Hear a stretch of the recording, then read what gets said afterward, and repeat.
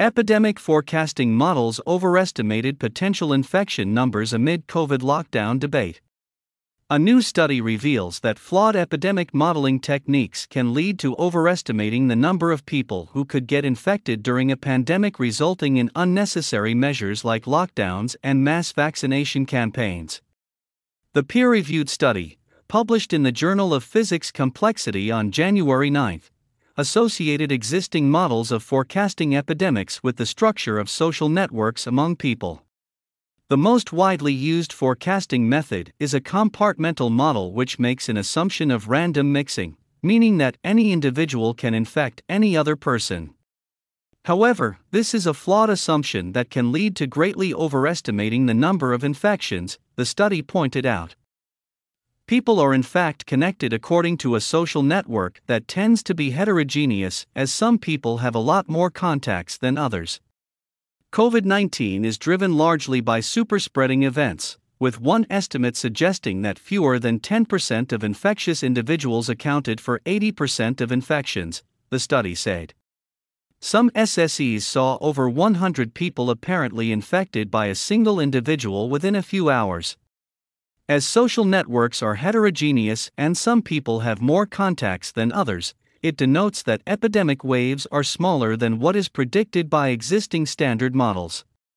To test this proposition, the study looked at two epidemic models, one with random mixing and another with a heterogeneous network. An analysis found that the former predicted almost 90% of individuals to become infected, while the heterogeneous model only predicted a 20% infection rate.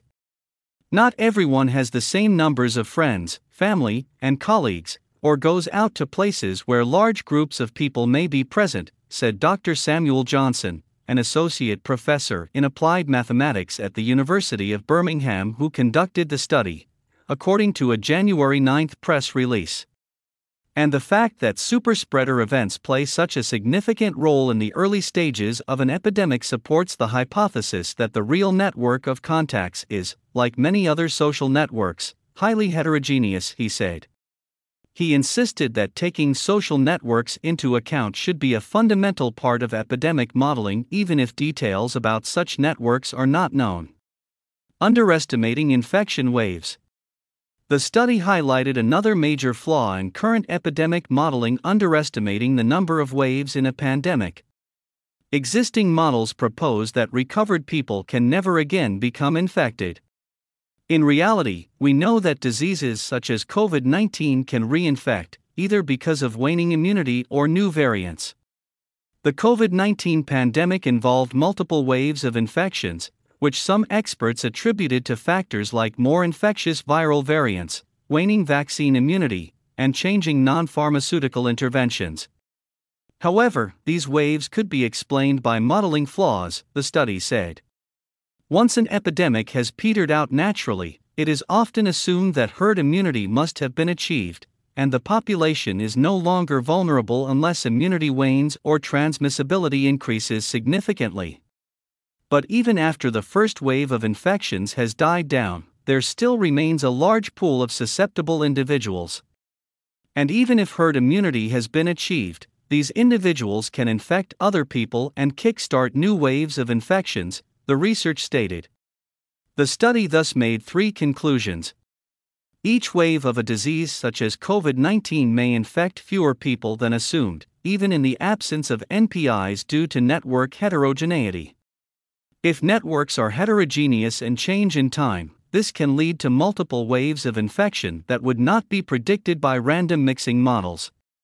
NPIs focused on avoiding superspreading events are likely to be particularly effective at controlling the epidemic.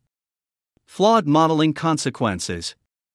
Back in March 2020, the Imperial College London's COVID-19 response team modeling projected 7 billion infections and 40 million deaths in the first year of the epidemic if lockdowns were not imposed.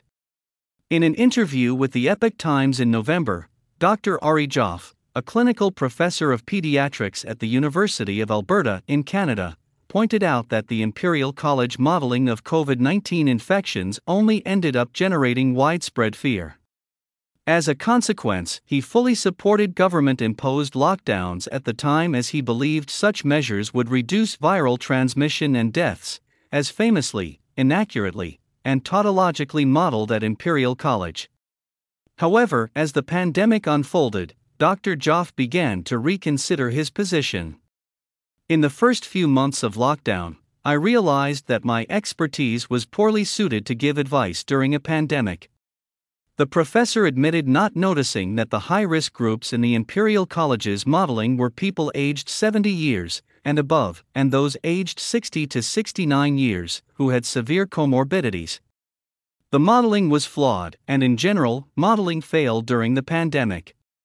This was because the models were based on flawed assumptions and non-transparent methods, Dr. Joff said.